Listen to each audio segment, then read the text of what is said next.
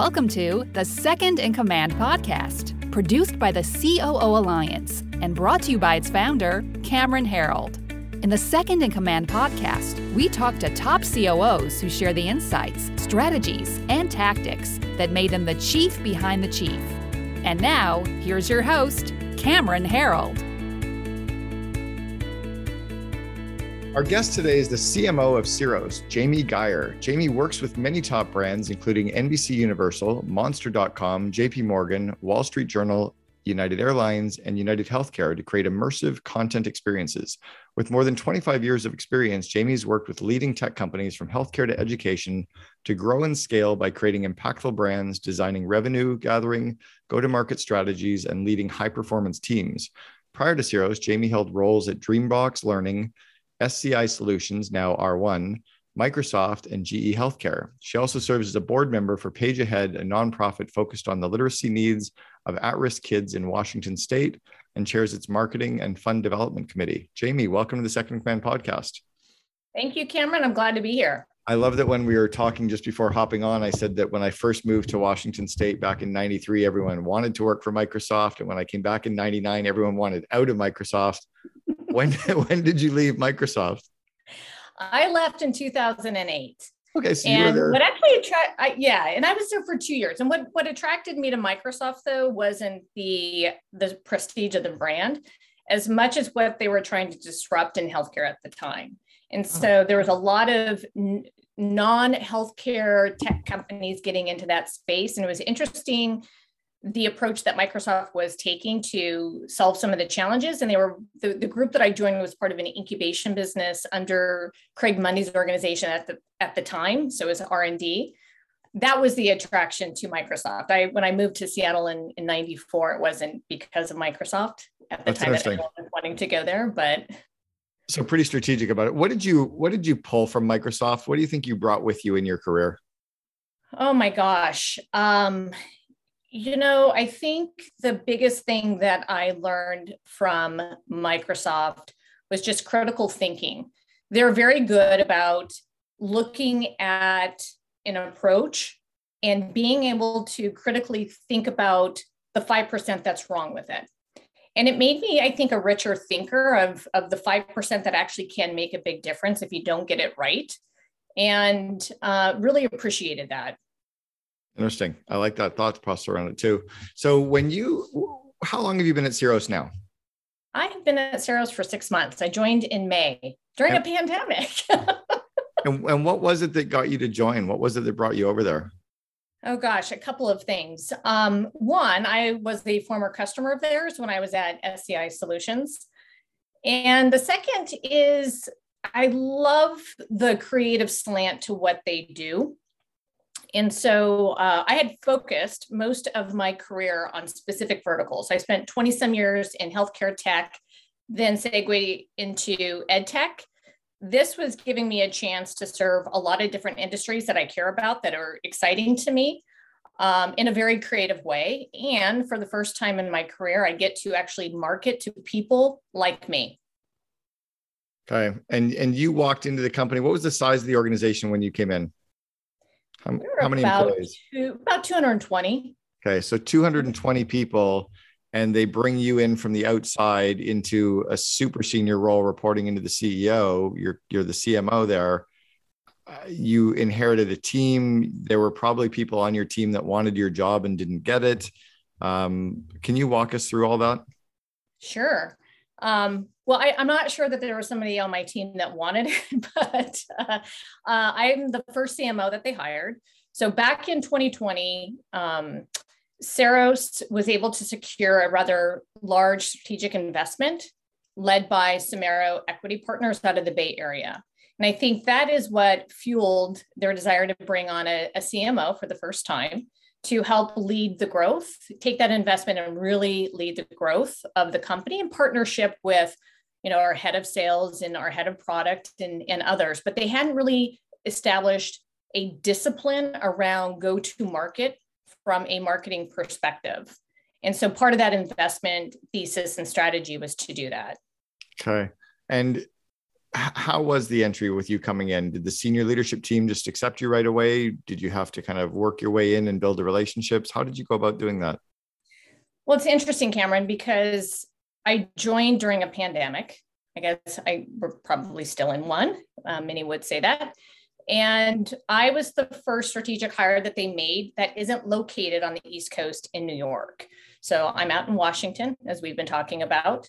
And I think in any situation like that, trying to establish yourself and the relationships in a remote way when you're across the country is really difficult. Mm-hmm. But the team has really embraced me. And I feel very much, even though we interact a lot across a screen, namely Zoom, I feel very much a part of that team. But in full transparency, it's a hard thing to do when you're remote and there's travel restrictions and limitations. So it's not like I can just get on a plane and fly out. And so that, it's come with some of its challenges. So what do you think you did? Like if you were to kind of drop into tactically, like what did you tactically do that helped you develop those relationships? And it might not have been, maybe it was cognizant, maybe it wasn't cognizant, but can you reflect back and see, I did this and this really helped? Because there's a lot of people that in the COO role, second command role, come into an organization and they have to do this. It'd be interesting to hear what you did because it's still fresh for you. Yeah. So I think there were some of the basic things of just making sure that you're finding your network within the organization and establishing the one-to-one relationships and spending that time, getting that time on your calendar. I did make a trip out there. We did break bread, so to speak, for a week. The executive team got together. And the great thing about this executive team, Cameron, is they're very vulnerable. It's probably one of the most vulnerable executive teams I've been a participant. And I think that just accelerates the bonds that you create to begin with. But, I go out of my way to make sure that I'm connecting one-on-one. We do have a daily stand-up with the exec team.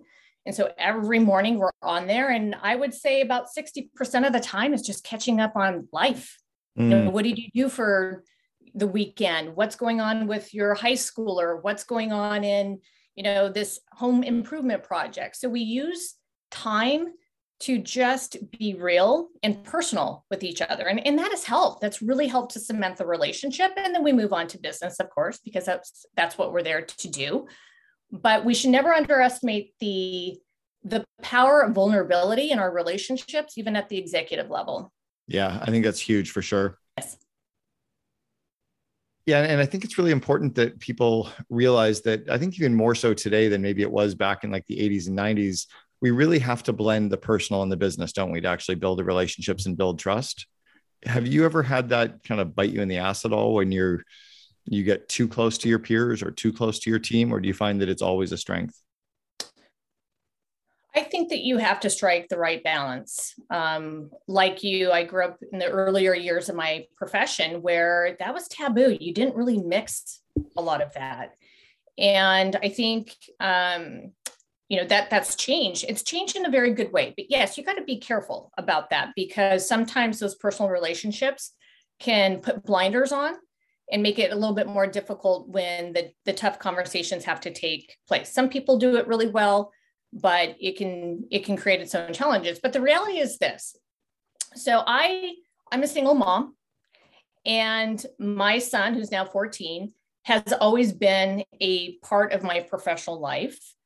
So I've shifted towards this work-life integration, if you will. I'm a much better professional when my personal life is intact and when I feel as though I'm fulfilling my role as mom. And so I'm unapologetic about bringing that to the table when I'm an executive. Yeah. And so, and I've mentioned this to all of my teams and in the companies that I've joined, you're going to hear me talk a lot about my son because he actually fuels a lot of the passion that I have for things. And I also want to make it okay for other executives to go, that's okay. We all have our own family dynamics. And those are big pieces of who we are as people. And it's what makes us human. So bring the personal aspects to the table, I think, create those connections it also creates understanding and interesting stories as well. We connect on stories.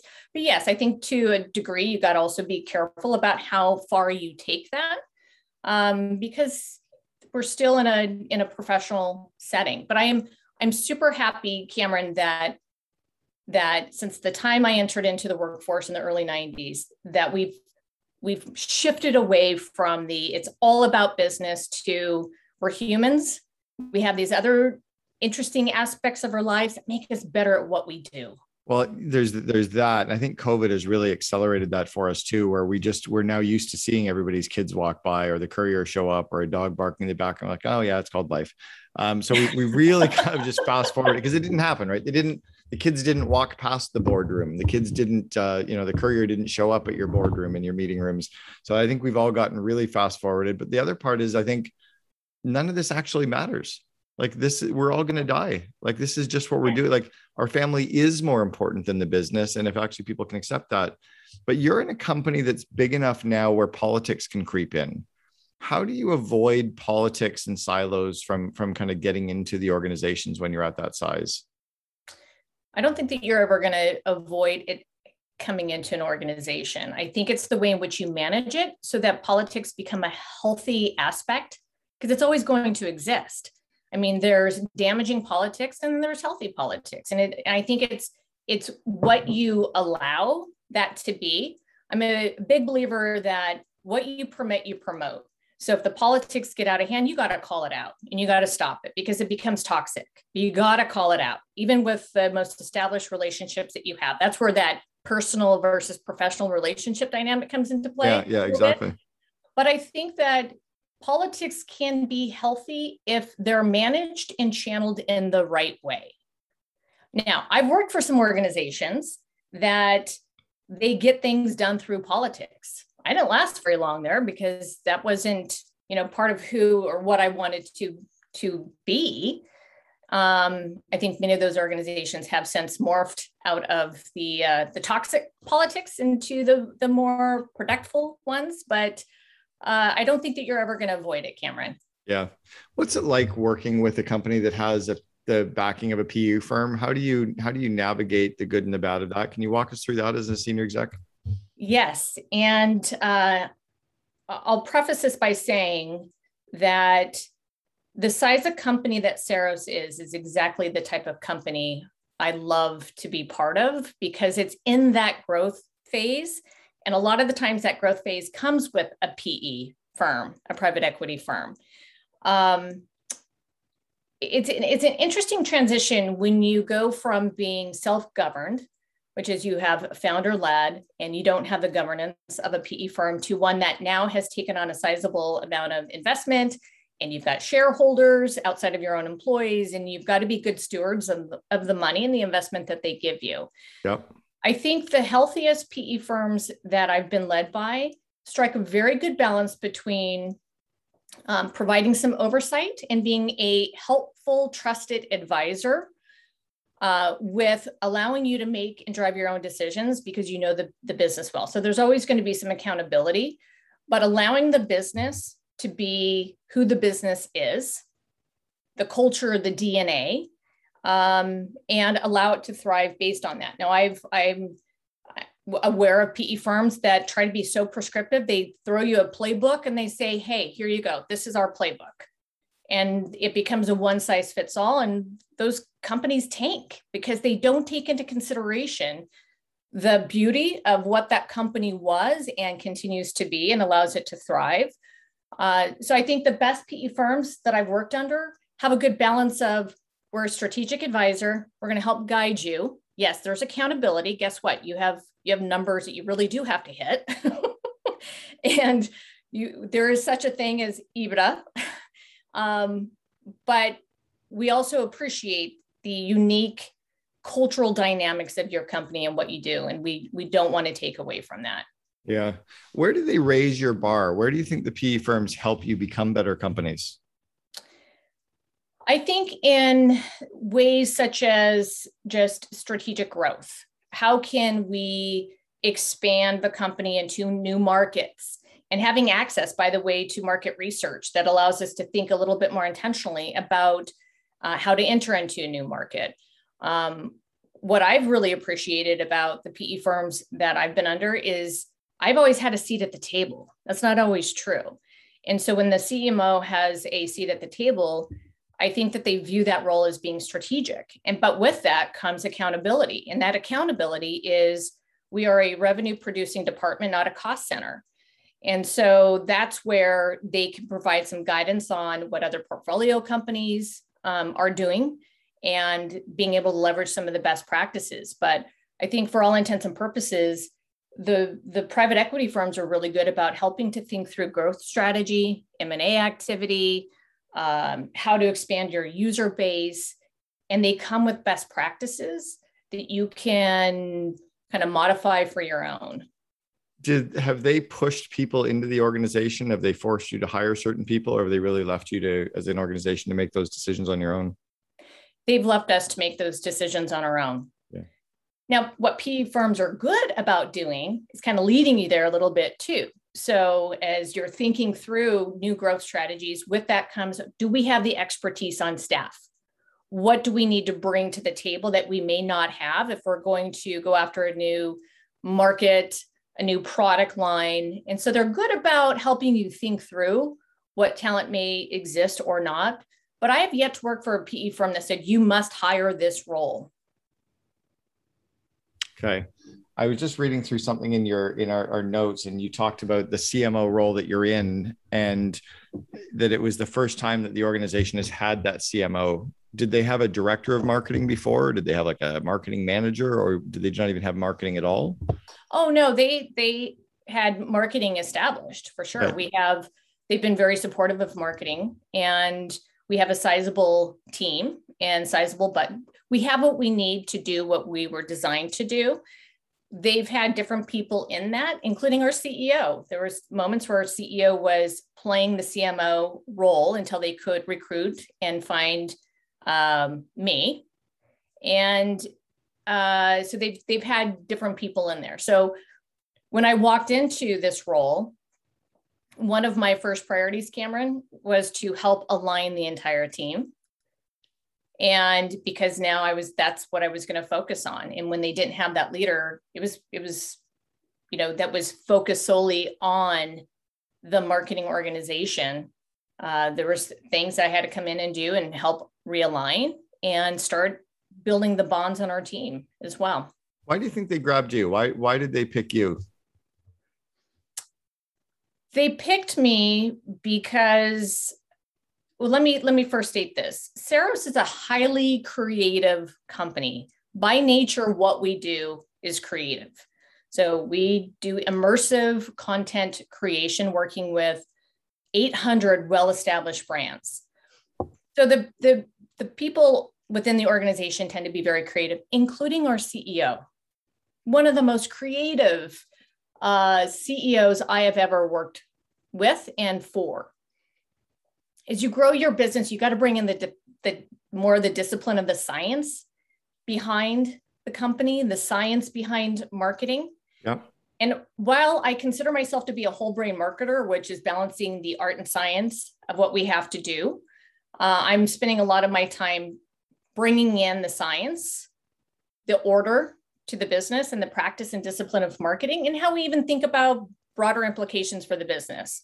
So it was largely being able to straddle both, and having worked very hard to establish the science of marketing. Digital's allowed us to do that in many ways, and bringing that discipline into the organization.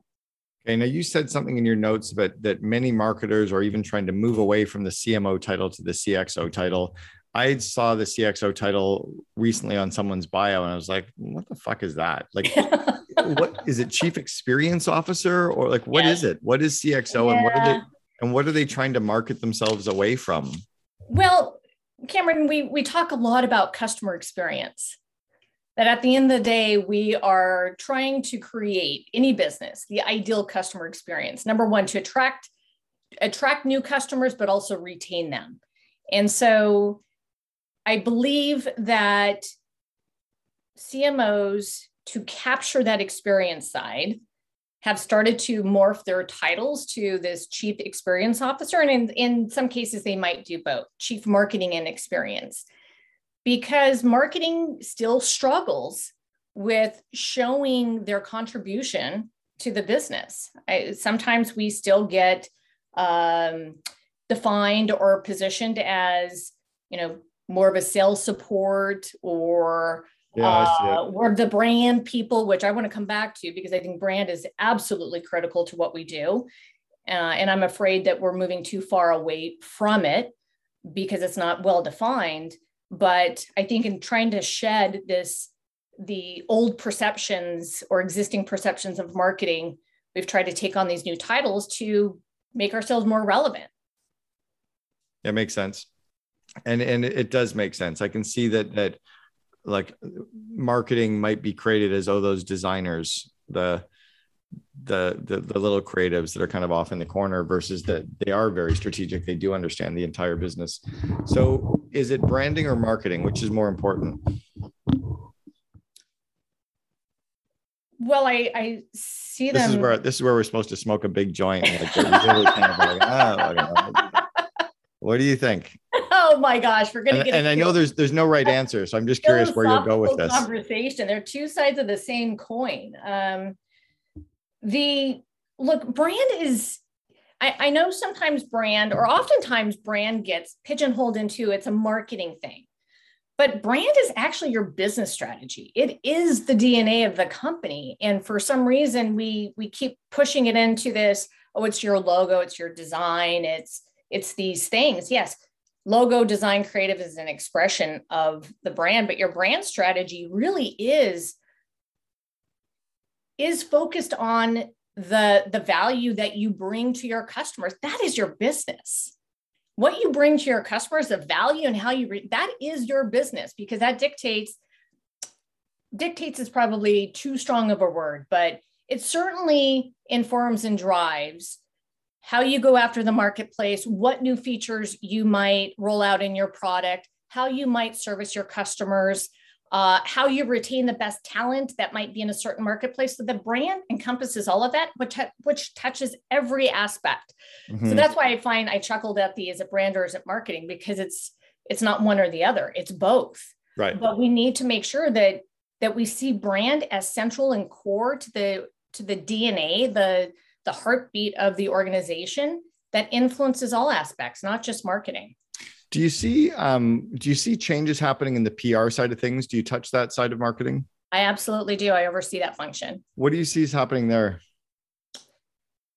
What's happening in PR? Gosh. And you can't, nowadays, you cannot decouple PR from, say, social media. I'm still a believer in PR. I think that with PR, you have to be okay with implied attribution, which that's a whole different discussion on how digital has moved us to such a hard ROI and everything has to have attribution to it. There's also this thing called implied attribution. And you just know that the stories that you're out telling. So for example, here's a good example of that, because I consider what we're doing today an aspect of PR. For sure. So somebody might listen to this podcast and they heard Ceros and it might pique their interest. But where do they go? They're going to go to the website. I don't know that they listened to our discussion and was influenced, have no idea, but they're going to go visit the website. I lose attribution for that. So there's an intuition and some of this implied attribution that comes back to forums like this, which links back to PR. I think it's still important. I think PR can help on reputation management, but it's a channel as one of many channels that we use to reach listeners, reach buyers, tell stories, still has a role.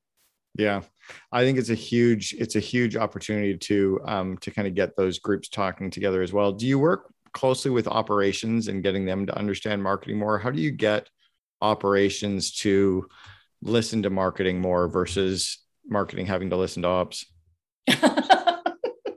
Well, frankly, we listen to each other. Right, for sure.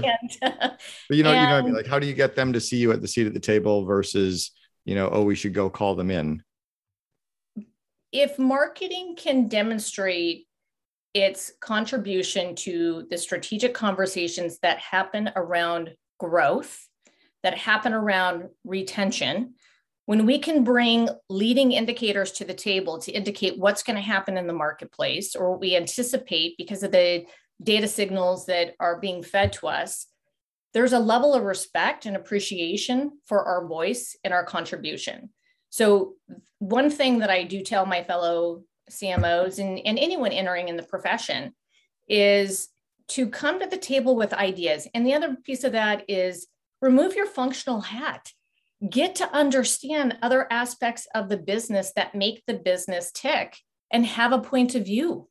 Have a point of view on that. Yeah. And lastly is understand the financial metrics, the business metrics that are important to indicating the health of the organization, and show how you link to that. So is that like cost per acquisition, lifetime value, gross all margins? of that, yes. Yeah. Understand gross, net, all of those financial indicators that we use to really understand the health of the business and how we might need to course correct. Be knowledgeable of those things. Yeah, it's critical. You talked a little bit about attribution. I know you threw a couple of big terms out there, and it's something I'm working on right now for our COO Alliance is just understanding, first click attribution, last click attribution, and kind of, what did you call it? Impression attribution, or I called it implied. Implied. Yeah. So what do you think are the key metrics for companies to measure around attribution? Or is it, yes, all of them? No, we want to move away from that. It's interesting that you asked that question. I was just I belong to CMO huddles, and we were having this discussion as well. And it was around attribution. We need to move to multi-touch attribution, especially in B2B, because there's not one thing that motivates somebody to interact and engage with your brand and then make a purchasing decision or not. It's multiple things. And we need to take into consideration all of the different ways that a buyer engages with your brand to know what are the most important things that move them, inspire them, help them make a decision, help them consider you versus the alternative. Maybe there is no alternative. So there's a lot of signals that are important for us to measure. But the most important really for marketing is around pipeline contribution and revenue contribution and being accountable to that. But all of those other things that you talked about, the first touch, last touch, everything in between, how many clicks, impressions, they all have to be looked at holistically to get a good sense of what's actually moving someone to want to interact with your brand. It can't be looked at in isolation. The other piece of that, so there's a lot that we can track and measure, thankfully, to digital. I actually started pre-digital days when it was all about print and publishing and things, but we have to also get comfortable as we've swung the pendulum so far to everything has to be measured with implied attribution, which is what I brought up a little bit ago.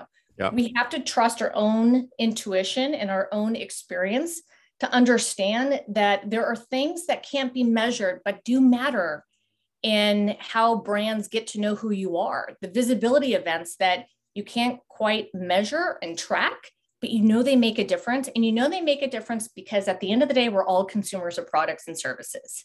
We know our behavior. I mean, I can't tell you how often, Cameron, when I am on Instagram, for example, and I see something that's interesting, but I'm not quite ready to do anything because I got to scroll past, I take a picture on my phone.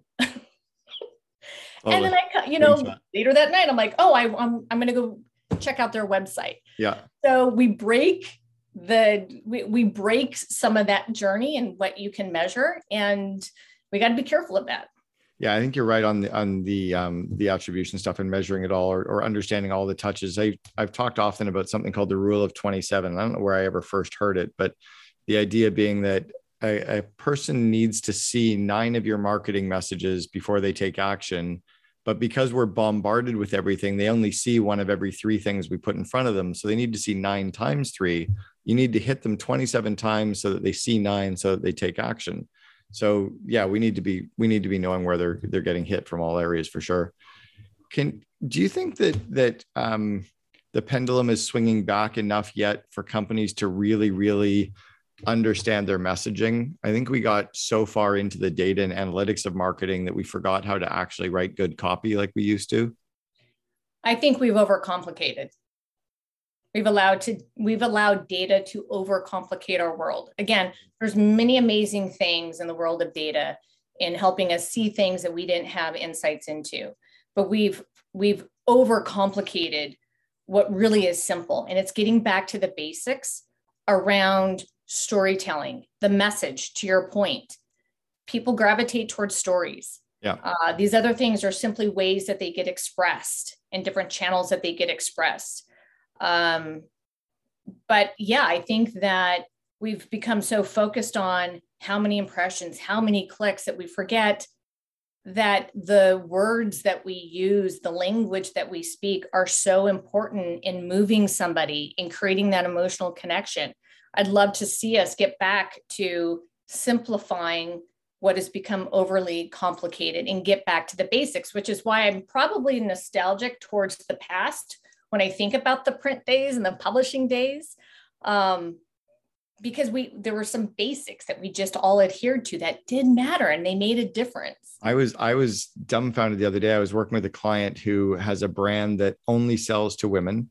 And I asked him something about his marketing, and he said he'd ask Bob, his director of marketing. And I said, well, something about PR. And he said he'd ask Steve, his head of PR. And I'm like, wait, is everyone working on your brand a guy? And he's like, shit, yeah, maybe. I'm like, dude, are you an idiot? Like, guys have no business being in this conversation. Like, we're not hairy versions of women. We don't think the same. We don't make decisions the same. We don't use the same wording. We different color palettes appeal to us. Like, are you out of your freaking mind? And he's like, I think that might be the best coachable moment of my career. I'm like, yeah, we got to come off this real fast. Like, it was a real, I don't know what it just, I don't know if there's data behind that, but it didn't make any sense why we'd have a bunch of guys making decisions on a female brand. I would agree with you on that.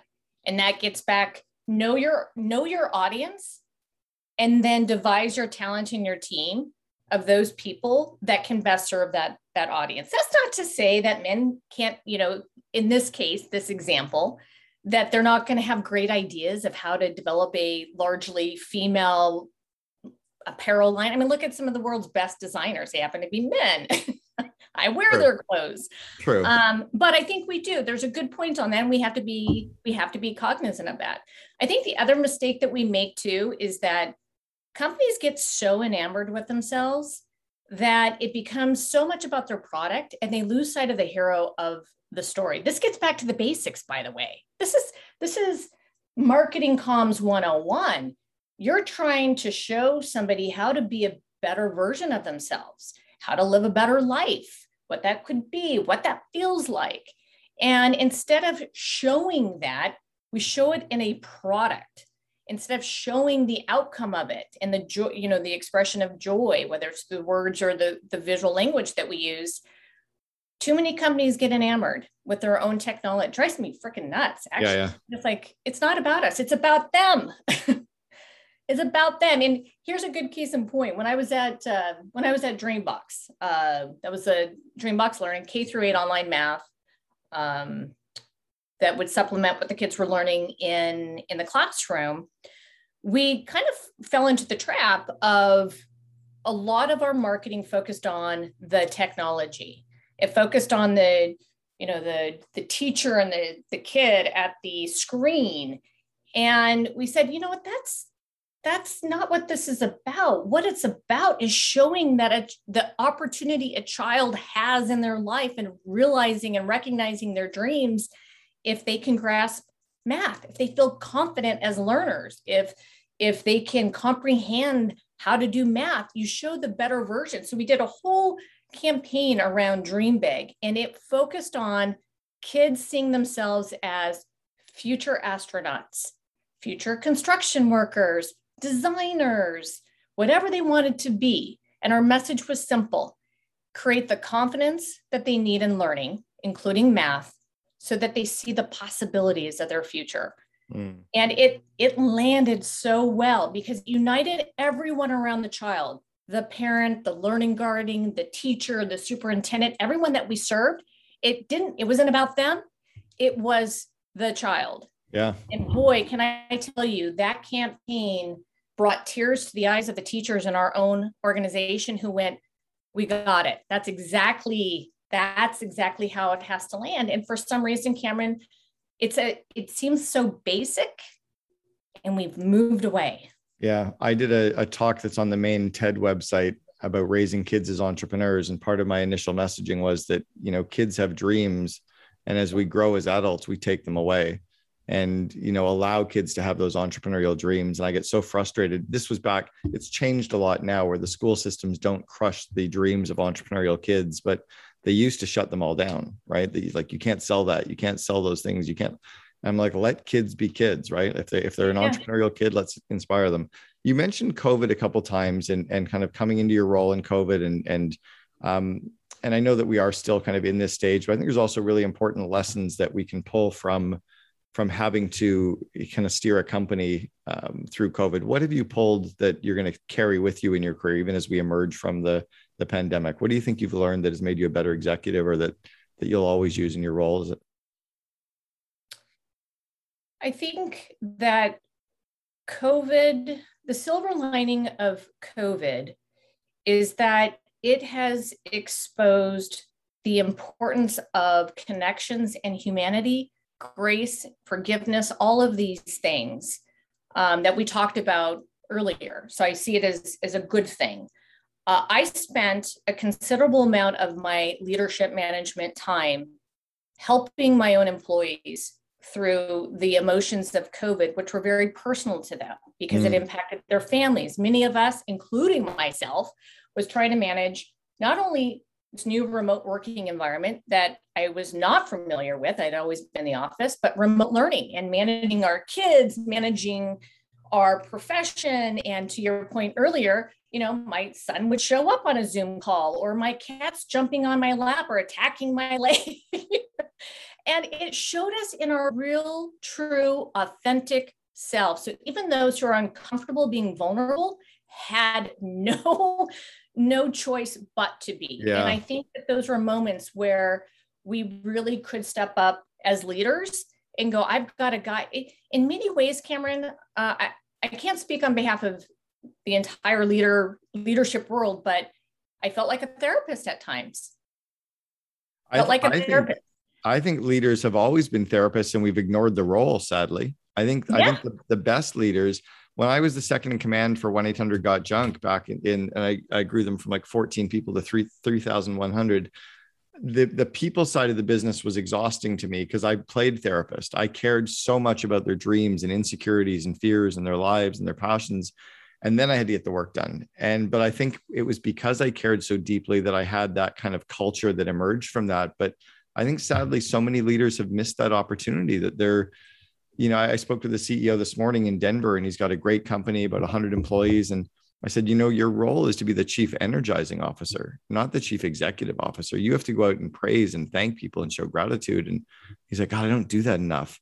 And I said, well, how often do you tell your girlfriend do you love her? He goes, daily. I'm like, really? Like, you don't just do that quarterly? Why wouldn't you just tell her quarterly that you love her? And he started laughing. I'm like, that's what you're screwing up in the company. Like, we need to humanize that. So you've got the remote team. Can I make one more point on that? Please. Though? Yeah. Because it's such an important topic. It really is. And I don't want to skip over it too quickly because there are teachable moments that are important to us as leaders. And that is being there in a compassionate way, in a meaningful way, and helping to guide them and taking the time to do that. But also as leaders, allowing ourselves to feel it as well, but taking time to take care of ourselves. So one of the things that I learned during COVID is that I was putting forth so much energy in taking care of my team members in a way that I had not had to do pre-COVID, because there's all of the complexities of what we're having to manage. I put a lot of energy into that. And one of the fatal mistakes that I made was allowing myself to wear down. And so I would take that, offline and I was exhausted.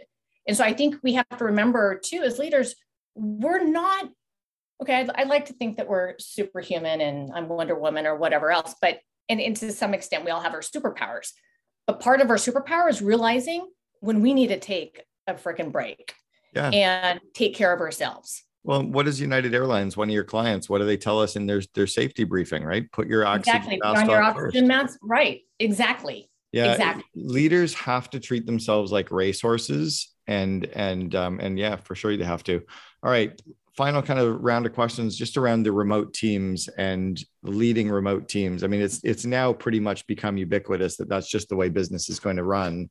What do you think you do well in running remote teams and growing your leaders of remote teams? I make time for them. I make time for them. Simple as that. Beyond our established weekly meetings, I will send a text message. I'll ask about, something personal in their lives. I think we have to make ourselves more accessible, because we're not seeing each other in the office. I'm not passing you in the hallway. It does take more energy. It does take more discipline, but it makes such a huge impact. That investment of time is very, very important. So what I've learned through this whole remote and now being permanently in a remote position, can't wait for more travel because I do love the personal interactions, is you make the time and don't just rely on Zoom. Pick up the phone, do walk and talks. I'm notorious, Cameron, for doing walk and talks. I'm like, get your sneakers on. Yep. Get your, whatever. We're going to go outside. And I'm sure my neighbors think I'm crazy by now because I've been doing this for a year and a half. And I'm just out, doing my power walk, talking and having conference calls. But it's good for, well-being and health. But you got to make the time. That's how you do it. Find ways to connect. It's so simple. All right, Jamie, I want to go back to the 21, 22-year-old self. You're just kind of leaving college or getting ready to start off in your business career. What advice would you give the 21, 22-year-old that you know to be true today, but you wish you'd known back then? Can I say two things? Yeah. Okay. Find the thing that fuels you, your passion. I feel very blessed that I found what I truly love to do. And I've been able to apply it to different industries. And I decided to focus on high social impact kind of companies, but find the thing that fuels you. Don't go into something just because there's a lot of money there, or, they might be lacking in whatever it might be. Find the thing that fuels you, that you're passionate about, and always go the extra mile. Go that extra mile. I tell my son every day before I drop him off at school, have a joyful heart, good attitude, and give more than expected.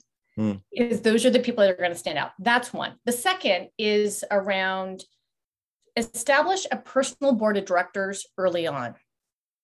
These are going to be the people. They could be family members, they could be friends, they can be mentors or whomever, but people that will give you critical feedback, and you got to be willing to take it, but that can help guide you, because they'll open up doors. They can answer questions for you. And that is so important. I didn't learn that till later on. Fortunately, I had really good mentors as I was, progressing in my career. I actually, I worked my ass off too. I was the person that gave 120%, largely because I loved what I did. Also, I'm extremely competitive. But it wasn't until later on in my career that somebody said, oh, you should really think about a personal board of directors. I'm like, God, that's kind of novel. Okay. Yeah, that's cool. I would say that, because then that kind of fuels and accelerates, and it's a safe place to go to get the good, the bad, the ugly. But remember, feedback's a gift, and people have to remember that. Yeah, those are beautiful. Jamie Gier, the CMO from Ceros. I really appreciate you sharing with us today on the Second in Command podcast. It's amazing. This has been a lot of fun. Thank you for inviting me and allowing me to share my story and what I've learned along the journey, and continue to learn. Always learning, constantly learning. Of course. Thanks again. You've been listening to Second in Command, brought to you by COO Alliance founder Cameron Herold. If you enjoyed this episode, please be sure to like, share, and subscribe to us on Apple Podcasts, Spotify, and our other podcast streaming platforms. For more best practices from industry-leading COOs, visit COOalliance.com.